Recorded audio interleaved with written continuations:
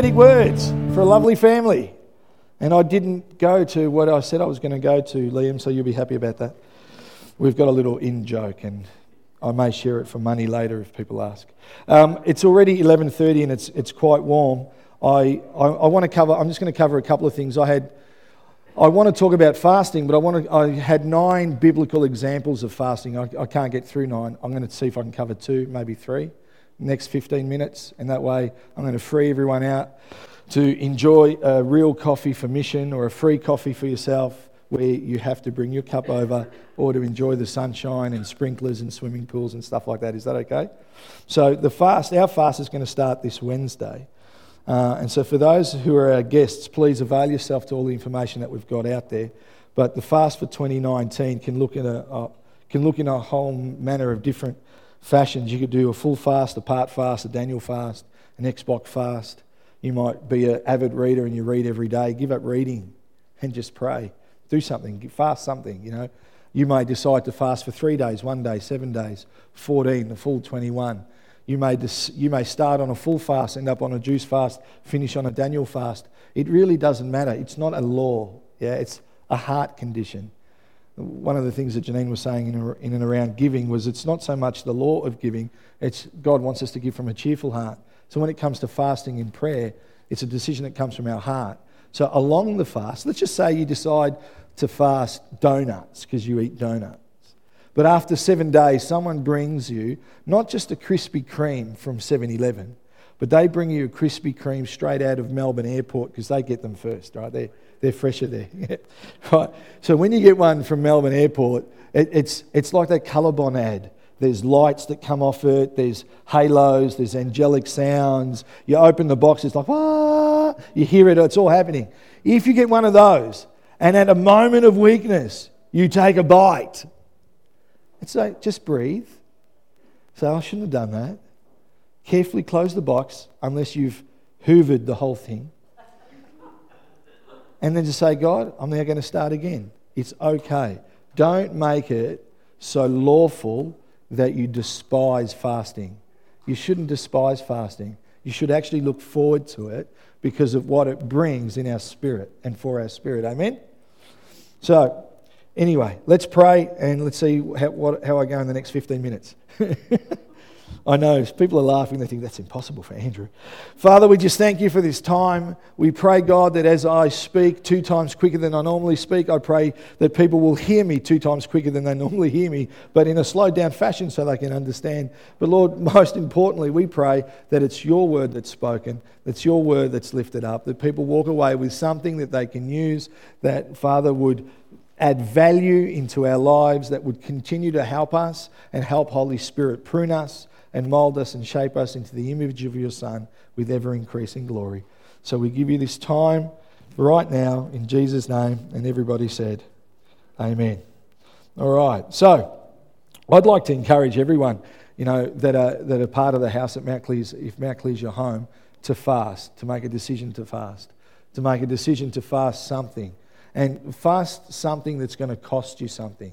Fast something that's going to be difficult, yeah?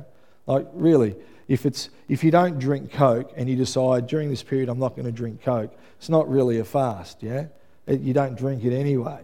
But try to fast. A suggestion would be don't fast washing yourself, because that's really bad. There's a biblical example, right? They went without food and without washing. Yeah, don't do that. If you're going to do that, probably stay away from home, school, and church. But fast something that'll cost you something, not something that'll cost somebody else. Is that fair enough? Now, Mount Clear's vision is to engage with our God, His church, which is us, and His people, which is the community, yeah? So when you're fasting is all about stepping into a place of engagement where now we can actually engage with God. We can engage with Him at a different level, and He actually speaks to us at a different level because we're making a commitment for Him. So there are a couple of reasons why you should fast, but a really easy thing to do is just to ask yourself a question. What's one of your needs? What's a need? What's one of your greatest needs that just seems to be hanging around, that never goes away? And I'm not talking about $1 million for the Ferrari that you'd love to buy. I'm talking about what's one of the greatest needs that you have? What's something that you really struggle with? That's what you bring to a fast, because God brings breakthrough in areas, yeah? The fast is going to help us go deeper. It's if you want to see God moving in our lives and in your life, then let's pray and fast. You know, I shared last week that Mel and I learnt years ago to pray and fast. It was just something that we started to do. And she is better at it and has been better at it than I have. Even with our parenting issues with the boys, if we've got hassles with the boys that we're not having breakthrough with, Mel will just pull a fast on a day or 2 days. She just does that.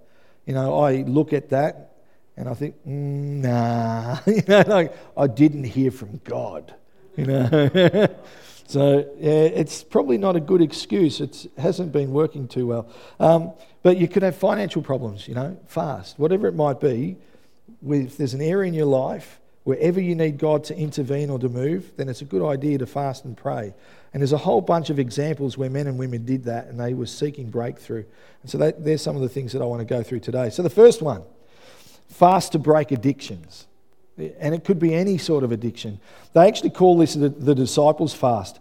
So the disciples' fast is a fast that's supposed to free us from stuff that we can't break free from ourselves. Because the minute we say addictions, we think alcohol and drugs, but it could be anything. It could be anger, jealousy, pornography, you know, there's a myriad of things. But I'll read a couple of scriptures. Hebrews 12:1. Hebrews 12:1 says, therefore, since we're surrounded by such a large and a huge crowd of witnesses to the life of faith, let us strip off every weight that slows us down, especially the sin that so easily trips us up. We don't often use the word sin in this church because for some it sounds quite religious almost.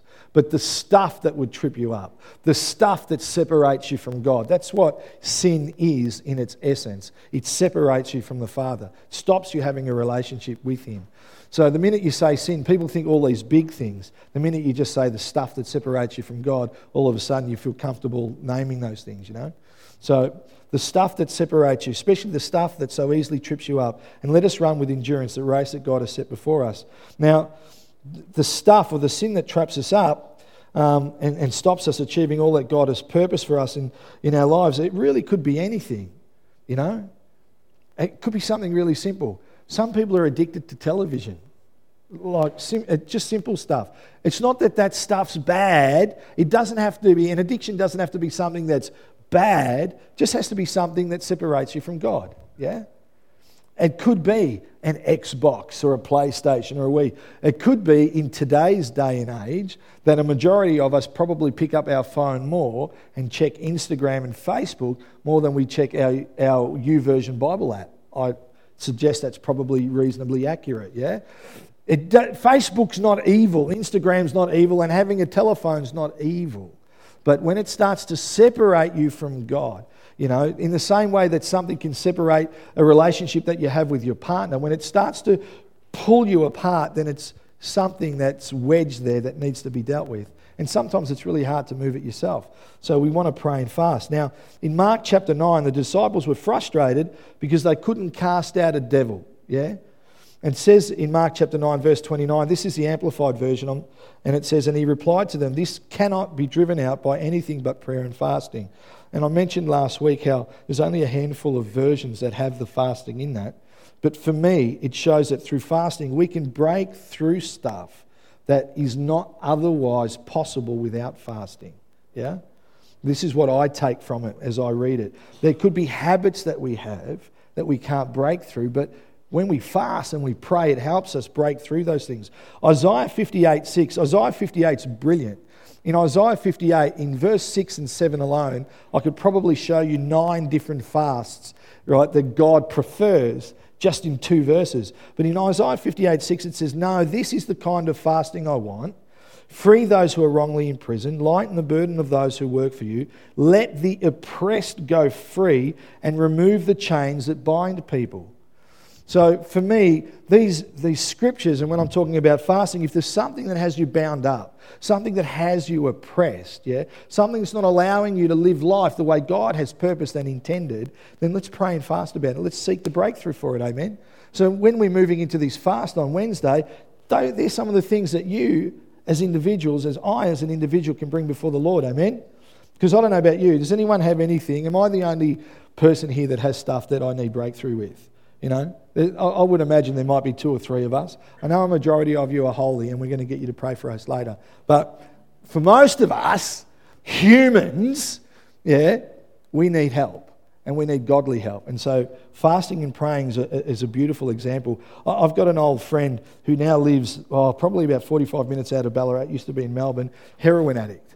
He was a flat-out heroin addict, losing his teeth, a whole bunch of stuff, fell in love with a girl. She somehow, to our dismay, liked him. Like, she was pretty. He was not. She had teeth. He did not. It made no sense, seriously, at our old church.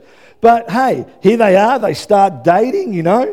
And the one issue this relationship has is the fact that he's still addicted to heroin. Yeah, he'll tell you stories of where he stole stuff from his parents' home just to sell so he could get his next fix. They decide, through the church, to go into a time of fasting and prayer. The day they make the decision to start the fast, that morning, he goes up for prayer at church, he gets prayer, totally delivered of heroin, never touched it again. Now, coincidence maybe? Maybe the fact that through heart decision, they decided to fast. And in that, God moved and broke an addiction that he'd been trapped in for years and years. Yeah. Now he actually has a successful electrical business. Now he's got an eye condition. Like these guys are awesome. He had an eye condition. His eye is deteriorating. He's going to lose sight. So they the husband and wife call it fast to pray for his eyesight. His left eye totally healed after the fast, just like that. Now I know that doesn't work for everyone. I've been fasting to lose weight. Yeah. See, it doesn't work for everyone. But sometimes, I don't know how or why or how God works his stuff out. I know that he says yes to prayers. I know that. But I also know that sometimes we don't see the outworking of it in our bodies, in our physical, sense. I would love to see that. I'd love to see everyone healed of cancer. I'd love to see everyone break every chain that's holding them back and every addiction that is so strangling them. Doesn't always happen, but I know one thing, that through prayer and fasting, it certainly, helps in that area. Amen. Now, sometimes there are things that we'd like to lay down, but we haven't been able to, and some of you might be thinking, and it could be simple stuff. You've tried to give up smoking, you haven't been able to. You've tried to give up pornography, haven't been able to. You've tried to give up drinking, haven't been able to. You've tried to give up stuff. You haven't been able to. You've tried to give up picking your nails, picking your nose, haven't been able. I don't know what it is that you're trapped by or that I'm trapped by, but I know this, that bring it to the Lord in prayer and fasting, no matter what it is. No matter what it is. It could be swearing, it could be your thought life. Bring it to the Lord, try fasting, because I guarantee it, for me, God has ordained that when we get serious about walking in victory and demonstrate it through fasting, I think he looks and goes, oh, now he's serious. Now they really want healing there. Now they really want breakthrough there. Now they really want to nail this sucker now. Okay, I'm going to move. I just think it works like that, yeah? Now, is there something in your life that you need help to break? Fast, join us. We're starting Wednesday, 26th. Unfortunately, I've made the decision to do a full fast. I don't know for how long. It's a 21-day fast. I'm going to start as a full fast. I'm not, for those of you out there that I know because you just want to get to me, no, I'm not giving up coffee. I'm giving up food. It's a food fast. For me, I'm choosing a food fast. So when you see me drinking coffee, maybe just because I've increased that coffee over the fast to maybe 15 or 17 a day, please, I don't want any judgment. I've made a decision to give up food. I'm going to see how long I can go for. It could last 2 days, 3 days, 6 days, 7 days, 21 days. I don't know. It's been a while since I have done a full fast. And everybody says, yeah, we know. Anyway, we'll keep moving. because I've got 3 minutes left, so I at least want to get through the second part. So another fast, or another reason you can fast is for financial troubles. It's an Ezra fast. They call it an Ezra fast. And funnily enough, it's found in the book of Ezra. So Ezra chapter 8, verse 21 says, "And there, by the Ahava canal, I gave orders for all of us to fast and humble ourselves before our God. We prayed that he would give us a safe journey and protect us, our children, and our goods as we travel." Now, Ezra had been given silver and gold to take back to Jerusalem. The concern was as they travelled that they were going to confront thieves, because that would happen in those days, yeah?